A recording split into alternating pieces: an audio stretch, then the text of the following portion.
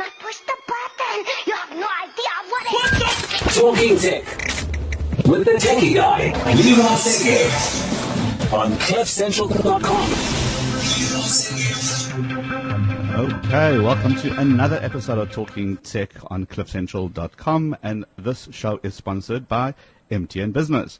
Why do we need to worry just about everything in the digital world today? So we need to worry about protecting your data.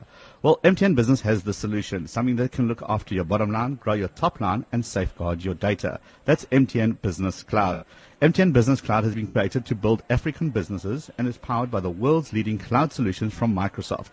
Big and small businesses can benefit from true hybrid solutions, leveraging on MTN's global network.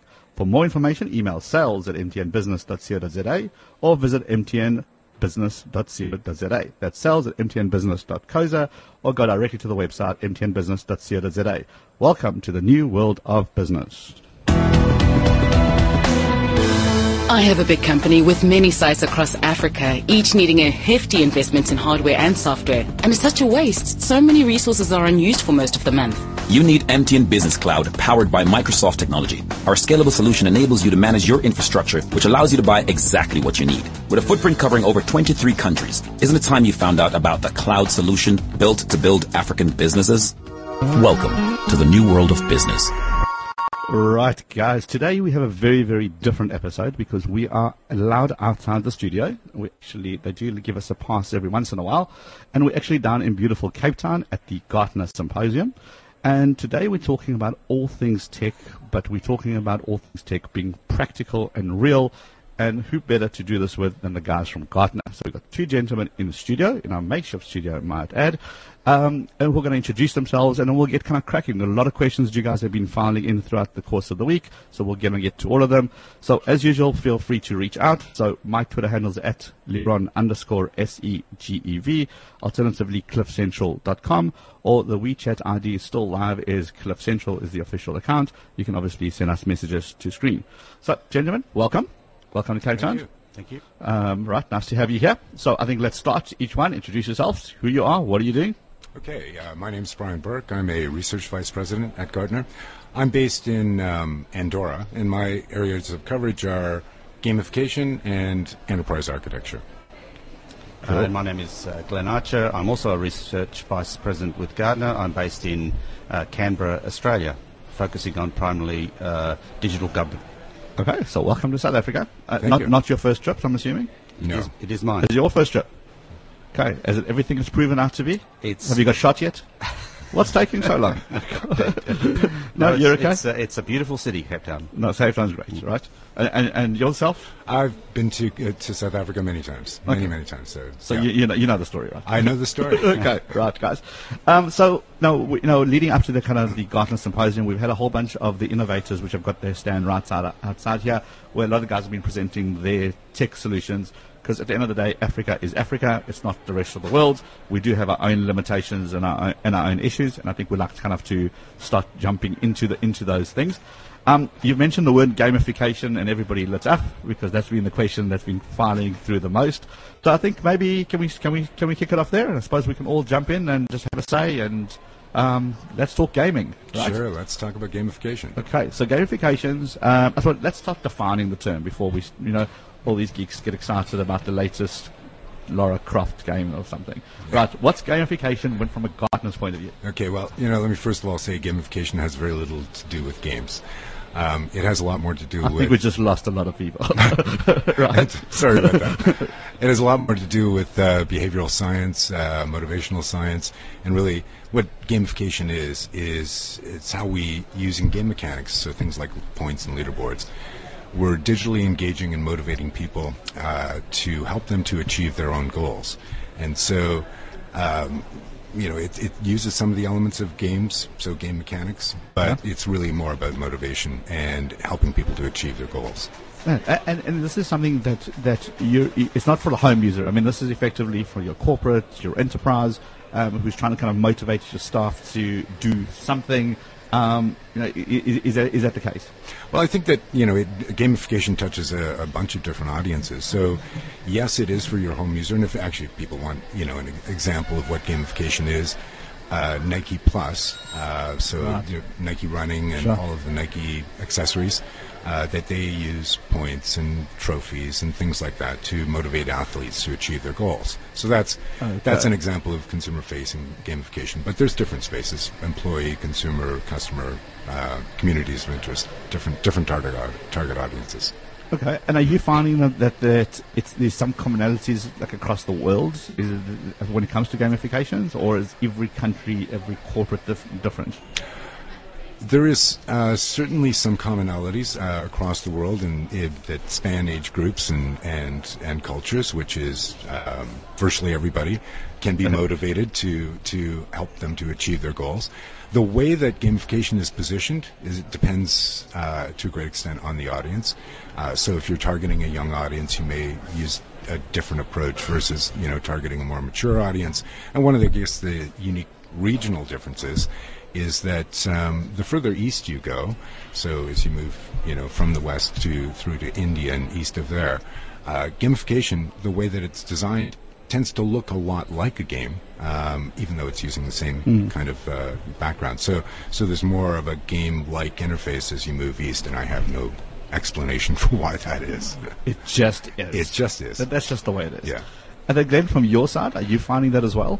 That that gamification changes as you've encountered it? Have you encountered gamification in your travels? So certainly it's an area which government is starting to express an interest in trying to improve the user experience when dealing with government services. So testing and evaluating the quality of the experience using gamification concepts. So more of encouraging better customer service. The better you do, the more points you earn. Maybe you earn yourself a voucher for something, right? Something along those lines. So I guess governments are more interested in how the quality of the services that they deliver, whether or not the program is getting the right outcome. So in terms of testing that experience, and we see a kind of evolution playing out across the world now around how governments are crafting the provision of their services, from the classical kind of e-government scenario where you've got the standard portal with the transactions on the portal, right, through to the kind of digital and smart government arena. But particularly in the latter, we see gamification used as a concept to try and improve the way in which those services are crafted and designed. I mean, for South Africa specifically. A lot of the e-government stuff has been talked about. Certainly has been talked about. It's a lot of been in the pipeline, and there's certainly certain areas have improved a lot over time. Obviously, others are very much lacking, like the lack of power, for example. I mean, I think they should get a bonus point every time we have an ability to switch on a light bulb. I'm just saying, put it out there. I think it's a good idea. Maybe there's like 3 points to be given. It'd be awesome. But from a government becoming smarter kind of point of view, what are kind of the big trends that are happening around the world?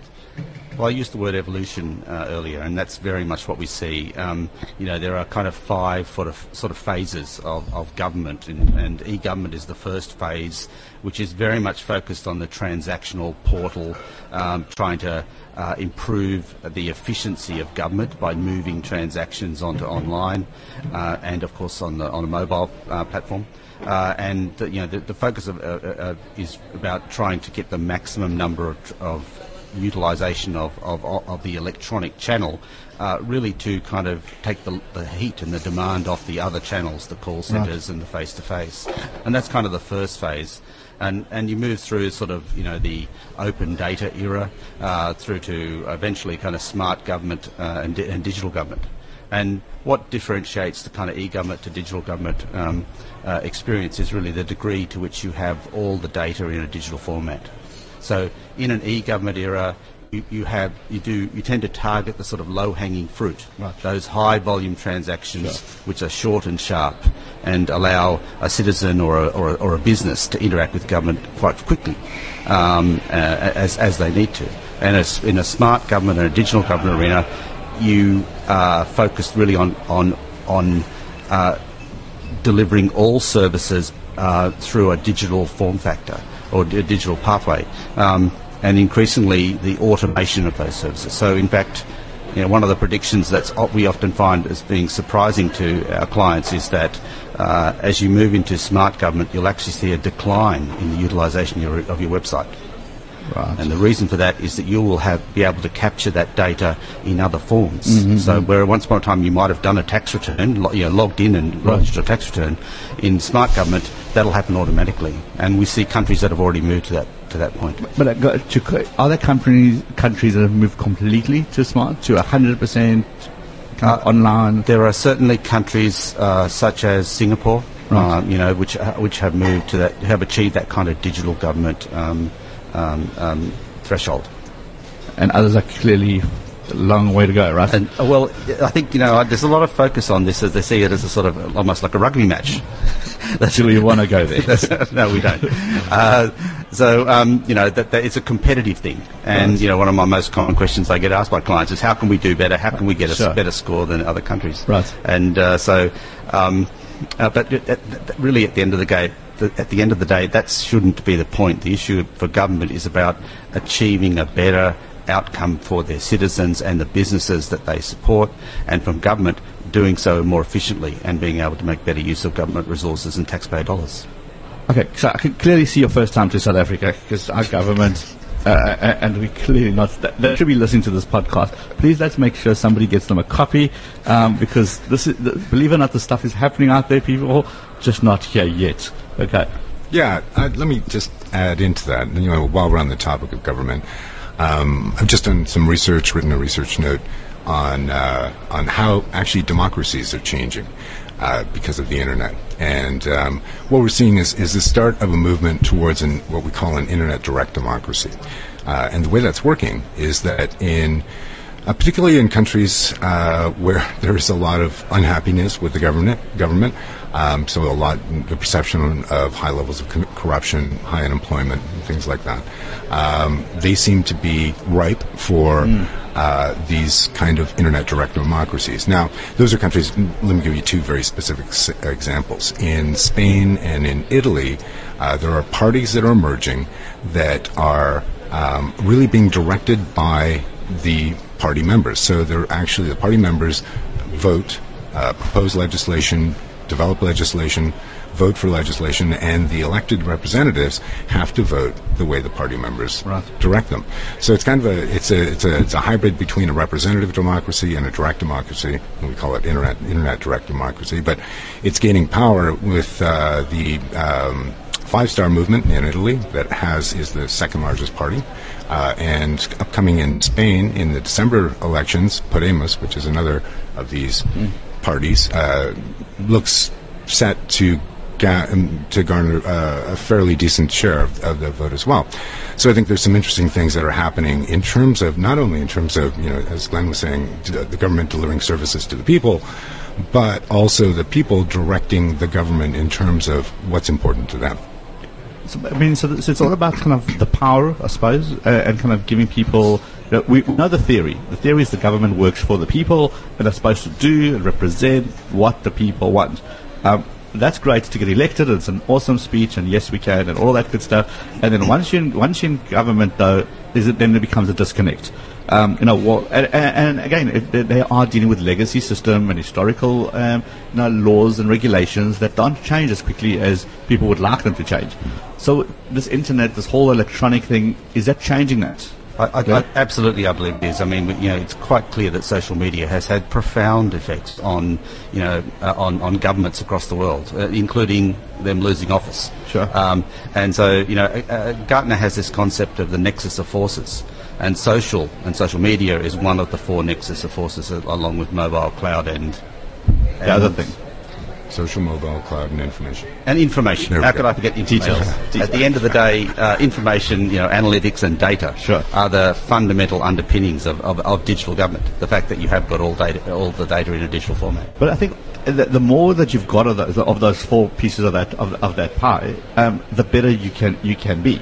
I mean, if you've got access to that information, you can make real decisions with real time, with the real time information, and be kind of guarded by the people. And that's an excellent segue into the Internet of Things, because it's the Internet of Things that sits over the top of that provides you the source of that real time data. Okay, so let's just pause for a second and define this Internet of Things, because there's a lot of miscommunication, misrepresentations, depending who's trying to sell you what.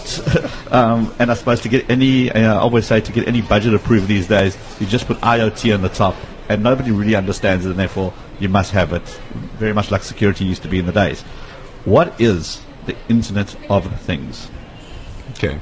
Well, it's it's really an extension of a trend that's been happening for some time. But let me kind of define what that is.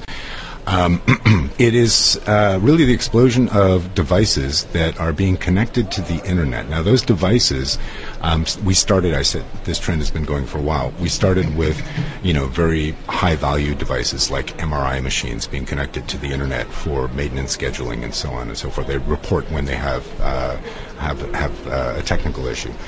But now, because the cost of connectivity is coming down, and in particular the cost of sensors as well is coming down, more and more, every sort of asset of any value at all is becoming connected to the internet. So that's why we're getting this explosion of things connected to the internet. And so it goes, sort of traditionally we thought of what was connected to the internet as being our mobile phones, our laptops, and our tablets. Now it's our Fitbits and our Apple Watches, and sensors in our insoles, and sensors around buildings that are monitoring temperature and lighting, and smart appliances and connected cars, and the list just goes on and on and on. And so that's really what the Internet of Things is about, is all of these things that were never connected before that are now becoming connected to the internet. Okay, which is Candice's question, which says, yes, great, what about privacy, and obviously what about security? Now, do we really need to know what I'm up to at 3 a.m. Because my Fitbit is connected, or are we losing that? It's probably the number one concern, security, around the Internet of Things. And just to give you an example, there's been a couple of dozen stories and cases lately about people who've been able to hack into baby monitors. Now, this is like a creepy, scary thing. Yeah. So you've got somebody on the other side of the world who's hacked into your baby monitor because you haven't changed the password from the default, and they're able to move the camera around the room, talk to your baby. Very, very creepy stuff. So does security become an issue? Absolutely. Yeah, absolutely. The fundamental problem here is the lack of standards for IoT-based devices. The fact that, at the moment we've got a plethora of manufacturers making IoT devices, but all adopting different standards.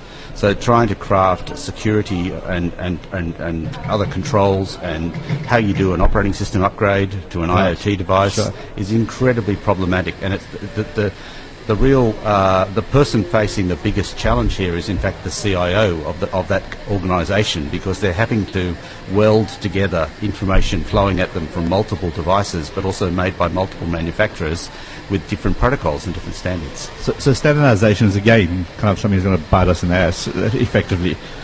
That's what it boils down to. And the standards bodies have started working on this, and security is one of the things that they'll focus on early on. Yeah. The problem is we all have machines, and they constantly are being software updated. But amazingly, the amount of people who say, I don't need this, and simply don't update their software, and then they go and they get hacked eventually, and they go cry because they're saying, no, this operating system is broken.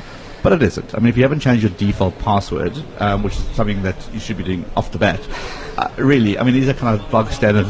But at the end of the day, people still are just not following. Nobody reads the damn manual. Okay. So unless you're force-feeding them that as you switch it on, the first thing it does is prompt you for a password change, people just simply don't do it. And this is the layman. But we've also seen the technical guys who have got routers who are still installed with the default password because this thing was never meant to be internet-facing. But eventually it becomes internet-facing. And one thing we know about tech is that documentation really sucks. Nobody keeps those up. So you just don't know. Are we not worried that things like your smart TV is just not going to be updated, and therefore at a certain point somebody will hack your baby monitor and will hack your cams into your TV and kind of watch what you're doing in your house? I'll give you a scarier scenario. At the moment we've got IoT devices being put into bridges to monitor the stress on those bridges. Right. The lifespan of the average bridge is about 100 years. When was the last time you put an IT device into and assumed that you would never actually have to maintain it for 100 years? Upgrade its operating system, or that's absolutely a completely foreign concept. and yet we don't kind of have the management practices to cope with that sort of model at this time. So is that something that people are focusing on? I mean, from a CIO level, 'cause at the end of the day, it's their job. Yeah. So they're supposed to do it because that's what they're getting paid to do. But equally importantly, a lot of the CTOs, CIOs are getting fired when when the information starts to leak. And typically it does boil down to the fact that one device wasn't registered into the network, it wasn't part of the MDM solutions, it was left on a train, and it was used as a way to get through. So are these guys not worried about kind of the future of where we or where we're living at the moment? I think that it is one of their very top key concerns. And yes, there's all kinds of risks out there, and as Glenn mentions, the tools are not as sophisticated as the people who are trying to hack into them in many cases. And as you mentioned, we're asking people, the public, to be system administrators that they were never trained to do, so they never think about changing passwords on the routers and things like that. So there is huge issues with that today. What we'll see is that from a corporate perspective, security needs to move from being focused on block and protect to becoming more predict and prevent. So we need to get further out in terms of how we're looking at access to systems. We'll look at analyzing behaviors and understanding when those anomalies are occurring in behaviors, and trying to look at that more proactively. Integrating security tools into the development cycle of our systems, so that they're integrated with security, and then moving out through diagnostics and testing, and ultimately into production, where we've got real-time monitoring of solutions. So the holes are getting plugged, but are things going to get missed? Absolutely. Right. Yeah. I think it's those things that get missed that are the things that keep you awake at night. I mean, I've been a CIO in 3 separate instances in the Australian government, and security was the thing that worried me probably the most. Sure. But at the end of the day, in terms of career protection, if you ensured that the right practices were in place, and that you were maintaining and patching all of your servers and making sure the firewalls were up to date and such things, if you could demonstrate you were doing a thorough and complete job as a CIO, then I think it was defensible. The real challenge you face is when you get that aberrant behaviour by one individual who doesn't follow through, or you've got some odd hole that was unknown. But it's equivalent of I suppose a terror attack. You got to be defensive 100% of the time. Yes. They just got to get lucky once. Yeah. And that's kind of the age that we're living in, where we've got to be constantly on the defensive.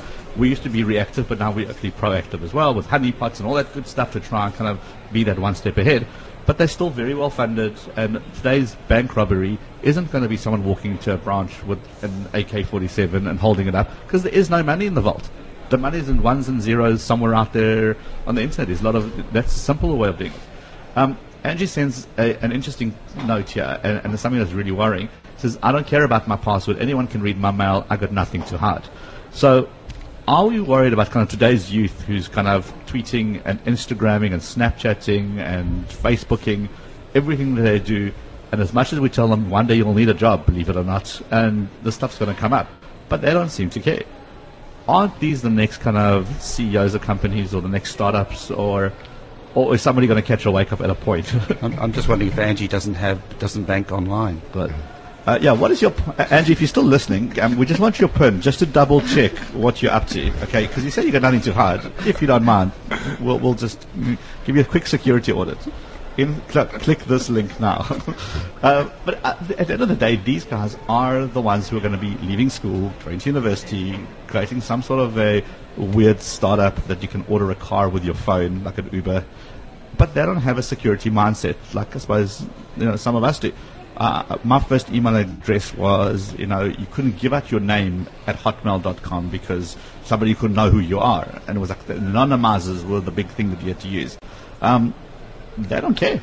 I mean, at the end of the day, how many password 123s are still out there? Lots. Absolutely. So isn't that an issue for us? I think that Well, when we look at it from a consumer's perspective, certainly they are leaving themselves open to, For obvious reasons, yeah. for obvious reason. That's an individual choice that people make. I think that it's absolutely true that today's generation is not as concerned about security and privacy as a lot of people my age are. But I think that what we'll see is those people will mature. As they mature in years, they will also mature in the things that they need to protect.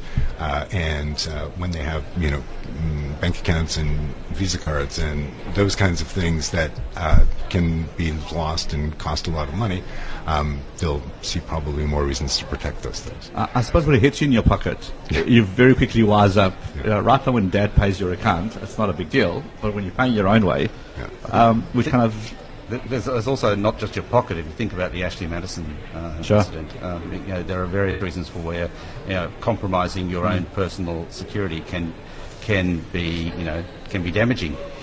In all ways, right? In all ways. Which is a cool question to get to after our break.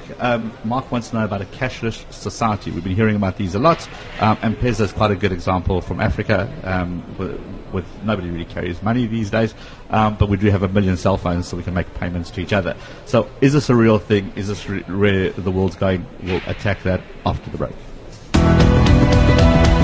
Our clients are the lifeblood of our business, and keeping their data safe is critical. I'm worried that client data in the wrong hands could cost us. With MTN Business Cloud powered by Microsoft technology, your data is secured in world-class data centers based in South Africa. It's always available, backed up, and complies with South African laws, ensuring that you and your clients are always protected. With a footprint covering 23 countries, isn't it time you found out about a cloud solution built to build African businesses?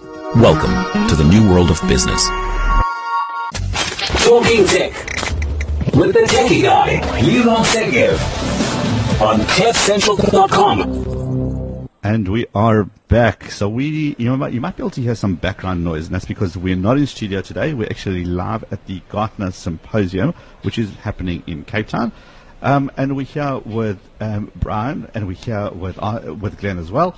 And these guys are from Gartner. So I suppose, Glenn, and Art, I suppose, give us a quick overview of what is Gartner Symposium, and maybe, Brian, you want to start with that. Why is it in Cape Town, and why are we here? Sure. Well, Gartner Symposium is really the largest gathering of CIOs and IT leaders in the world.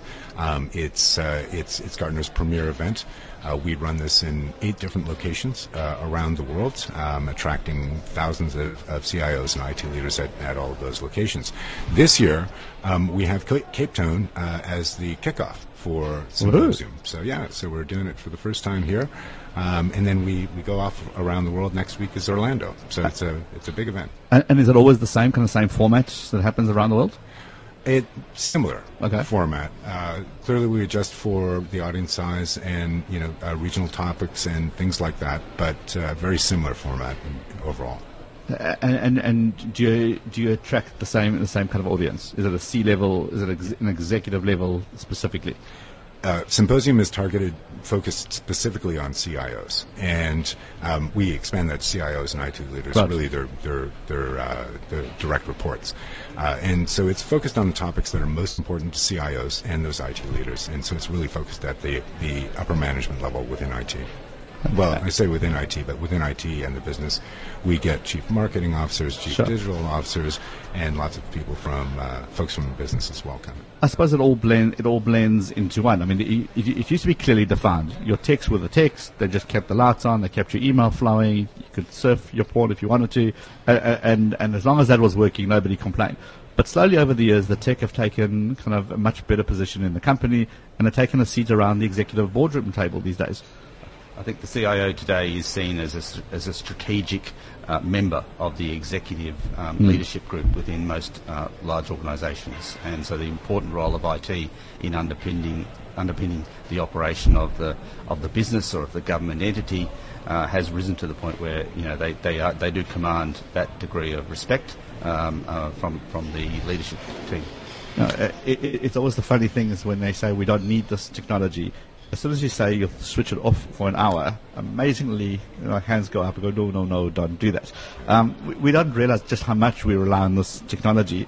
And everything's been taken for granted. That of course I'm going to get mail. I mean, it's like, what kind of question? We're at the Symposium and we have working Wi-Fi. Well, yes, you should be having working Wi-Fi or an ability to connect to something, right? Yeah. I suppose, right. So we were talking before the break. We had some questions about government and specifically to do with a cashless society. So one of the big kind of cases in Africa has become M-Pesa, which is the ability to pay each other using your mobile phone. And banking the unbanked is the most overused term on the planet, especially when it comes to here. Is that where we're going? Is that a real thing? Mark wants to know, is a cashless society an actual possibility? Who wants to take that one? Sure, I'll jump in. You'll let us start. Is a cashless society a possible thing? There's a large problem in many countries with what they call the unbanked. Right. I don't like that term, by the way. Sounds terrible, but there is a large problem with a lot of people who just don't do any kind of banking at all. So they manage in purely in cash, and bringing those people into and any kind of an electronic payment system is going to remain a challenge for a long time. On the other hand, there's all kinds of technologies that are advancing in terms of different ways of exchanging value.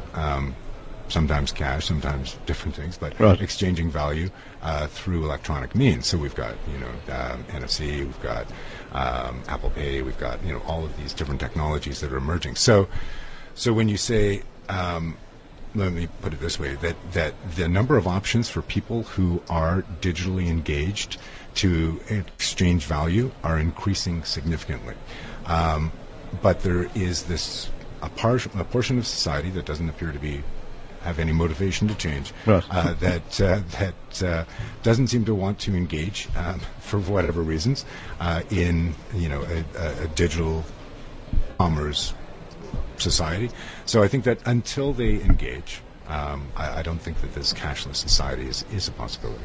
Is a thing. And I think the other aspect here is the degree to which governments across the world are struggling with this concept, but in their local areas to understand what is the impact of cashless transactions on the areas of government interest. Obviously, from a taxation perspective, of course, but also in terms of money laundering and fraud and a whole range of aspects. And so governments are struggling to work out how do they treat and manage these sorts of new forms of money, and make sure that both their interests in terms of running a country as well as the citizens' interests are protected.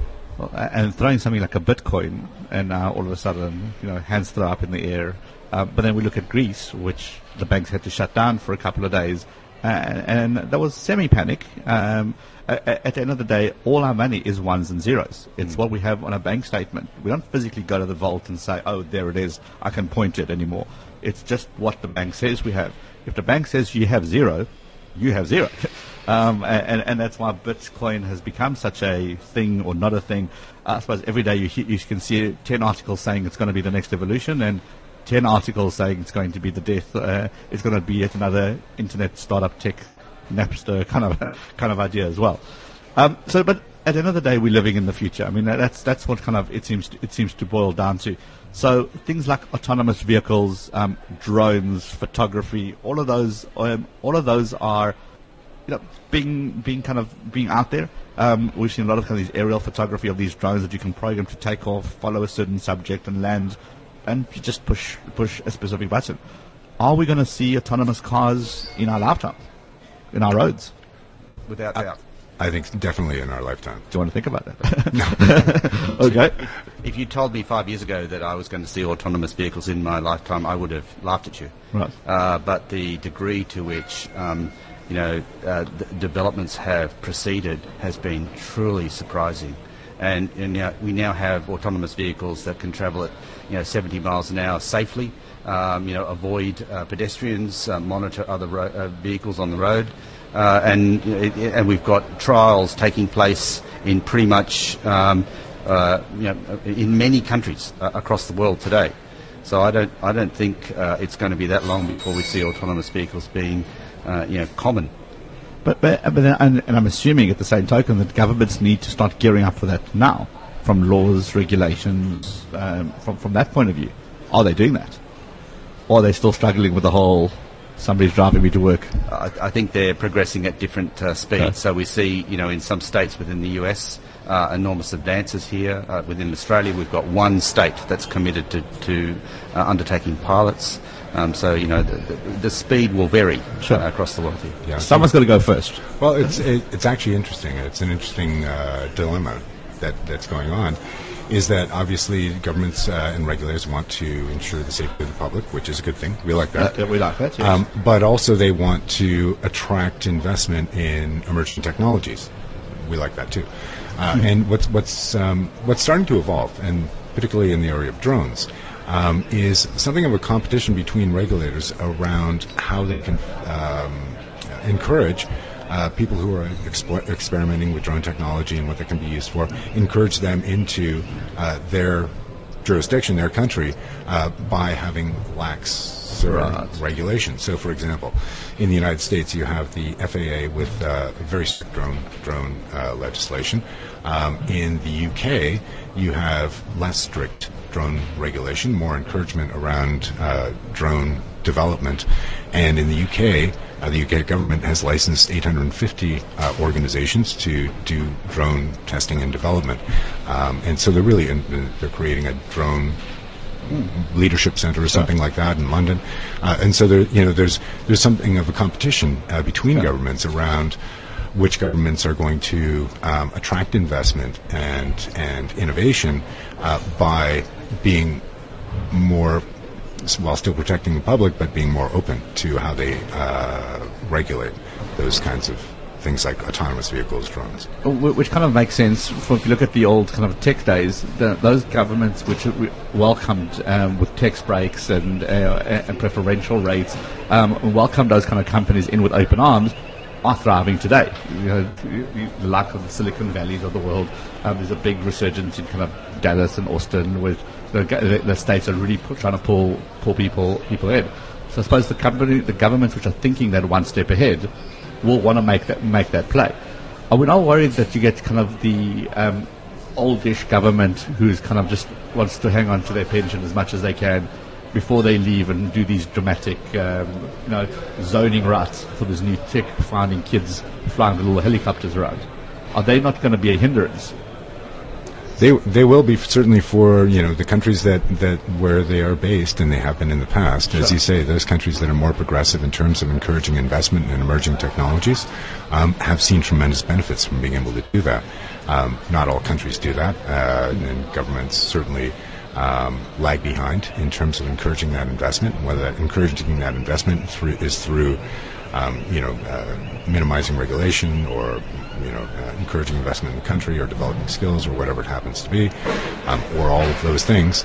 There are certainly countries that lead and continue to lead in terms of technology innovation, and there's always opportunities for other countries to participate in that, and that really is up to the government of each country. And if you want to see a game being played right now that demonstrates this, you only have to look at Uber.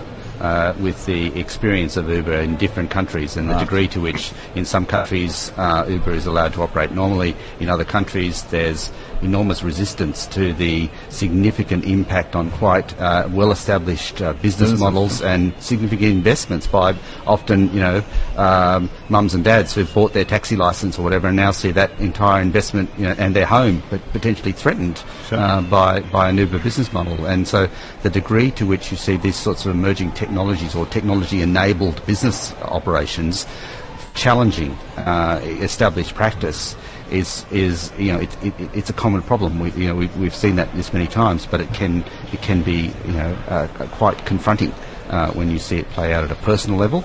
But also at the end of the day, we know that ultimately society will select the most efficient and effective way to solve a problem. You touched on that on Uber, and that's kind of my favorite pets kind of little discussion.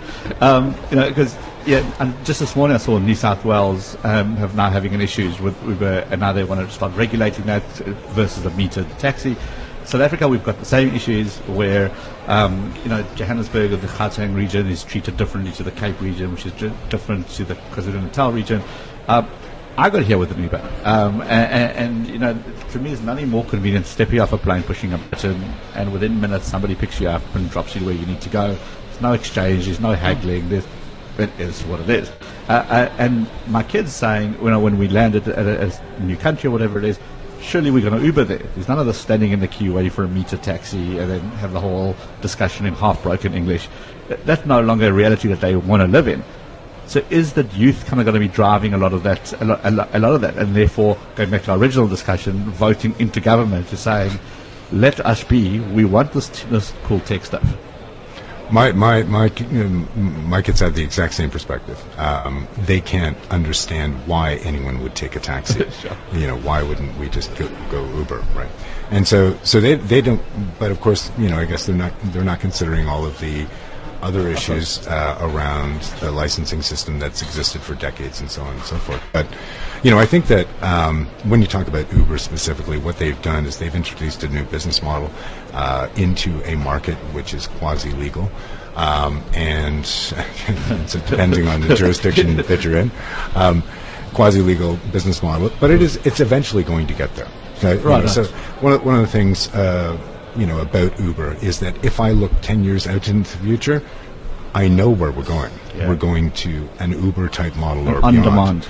It's just how do we get there? That's the only real question. It's a roadmap. Yeah. I think actually more importantly, we were talking about another concept earlier. This is where we're really headed with Uber, and that's with autonomous vehicles run by Uber. And, the degree to which that's going to change another paradigm, going to present another paradigm. Actually, I was struck by the fact you said you got here on an airplane, so in fact you were flying an autonomous vehicle as well. Okay, you're going to have to explain this. I saw a pilot. She was quite pretty as well. I think, at the end of the day, the average time from the plane taking off, leaving the ground, to when the pilot turns on the autopilot function is less than a minute. And that's true Less than 60 seconds. Less than 60 seconds. So about 500 feet off the ground, the pilot will hit the autopilot function. So you are then travelling on an autonomous vehicle until such time as you come to land. So 99% of your flight you were being protected by a computer. I'm not sure how I feel about this. I wonder if Uber can take you back to Johannesburg. But it's probably safer. I mean, at the end of the day, if we kind of joke about this whole thing, but is technology able to operate much faster than kind of the human? I mean, we know that for a fact. That's not even in dispute anymore. So if we do get to a place where, a lot of the pilots say it's actually safer up there than it is on the ground because it's all professionals. Everybody knows the rules. Everybody sticks to it. There's no road rage. No one in a plane ever cut someone off and give them a finger. Because everyone's a pro. Everyone's been through training. You got to know. Well, in ATM, you got to know which button to push, which is, I don't know. We'll see about that. But at the end of the day, if technology gets us to a point where it can protect us better, isn't that a good thing? Well, I mean, you use the word joke, and there is a classical joke amongst pilots about, in this context, and that is that in the future there'll only be two living organisms in a cockpit, and that'll be the pilot who'll be charged with keeping an eye on the instruments, and a dog, and the dog is there just to bite his hand if he should happen to reach for an instrument. So someone's got to feed the dog, the chicken or beef, right? But that's what it is. It's at the end of the day, our problems are going to be the roadmap, is what you're saying. Yeah.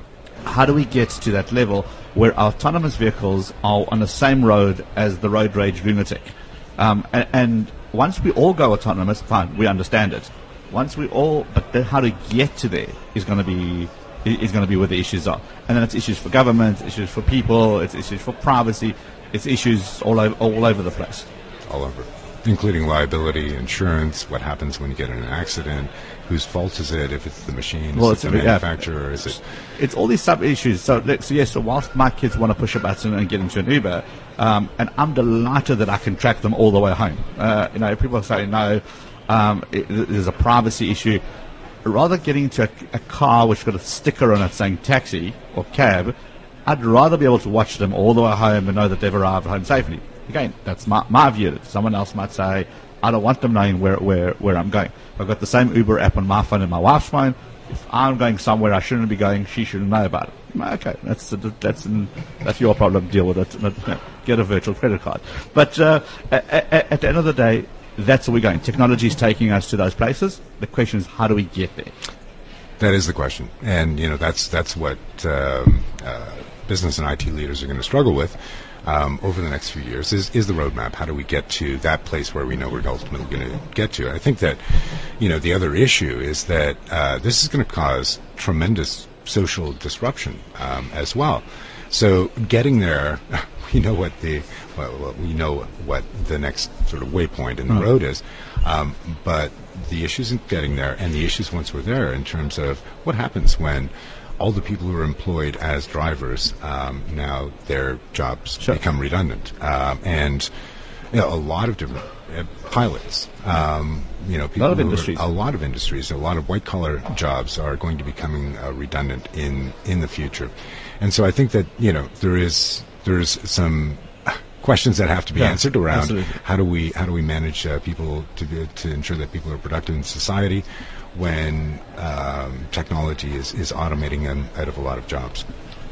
I guess I worry a bit that we often, with emerging and new technology, we spend a lot of time talking about the negative sides, and people focus on that a lot in the discussion. You're talking about cloud, people worry about security and privacy and such things. But in fact, I think it's worthwhile also looking at what's the positive component. I mean, we were talking about IoT earlier, and there are enormous number of examples about how cities around the world have adopted smart city-based programs to improve the performance of their city, the efficiency of the city, the utilisation of assets. I mean, I was reading just a few days ago about Los Angeles and traffic control. Do you believe this? There's a 15 square block within Los Angeles where there are where 30% of the cars in that 15 square block are driving around for the sole purpose of looking for a parking space, and by implementing some IoT-based advice, mobile-based advice, monitoring available parking spaces, they've managed to reduce the amount of miles travelled by over 1 million miles amongst those cars, save 50,000 gallons of petrol per year, and actually increase the revenue for the parking garages. So a win all over the place. Indeed. Even the planet gets to win. Right. All right, guys, I think this kind of wraps it up. I mean, an hour does fly past quite quickly when we've got so many various topics to discuss. So thank you very much for taking time out of your keynotes and your presentations to come in and chat to us. I suppose that's what Gartner is all about. It's exactly that, understanding the roadmap, understanding the vision, finding out what's the next horizon is and how to get there. And then when you get to that horizon, well, there's going to be another horizon, and you've got to get to that one too. All right, guys, thank you very much for popping in. Thanks, and that wraps it up for another episode of Talking Tech with the Techie Guy. Get a hold of me at Leron_SEGEV or thetechieguy.com, so you can check out the blog, some articles there. And otherwise, Talking Tech is sponsored by MTN Business. What do we need just about more anything in today's digital world is to protecting our data. Well, MTN Business has the solution, something that can look after your bottom line, grow your top line, and safeguard your data. That's MTN Business Cloud. MTN Business Cloud has been created to build and is powered by the world-leading cloud solution from Microsoft. Big and small businesses can benefit from true hybrid solutions leveraging MTN's global network. For more information, email sales@mtnbusiness.co.za or visit mtnbusiness.co.za. Welcome to the new world of business. I've just landed a big Pan-African contract, but setting up new ICT infrastructure isn't as easy as it is in South Africa. How can I give my other offices the same capabilities? You need MTN Business Cloud, powered by Microsoft technology. Our hybrid cloud solution offers on-demand computing resources, reduced infrastructure costs, and service across our global MPLS network covering 23 countries. Isn't it time you found out about the cloud solution built to build African businesses? Welcome to the new world of business. CliffCentral.com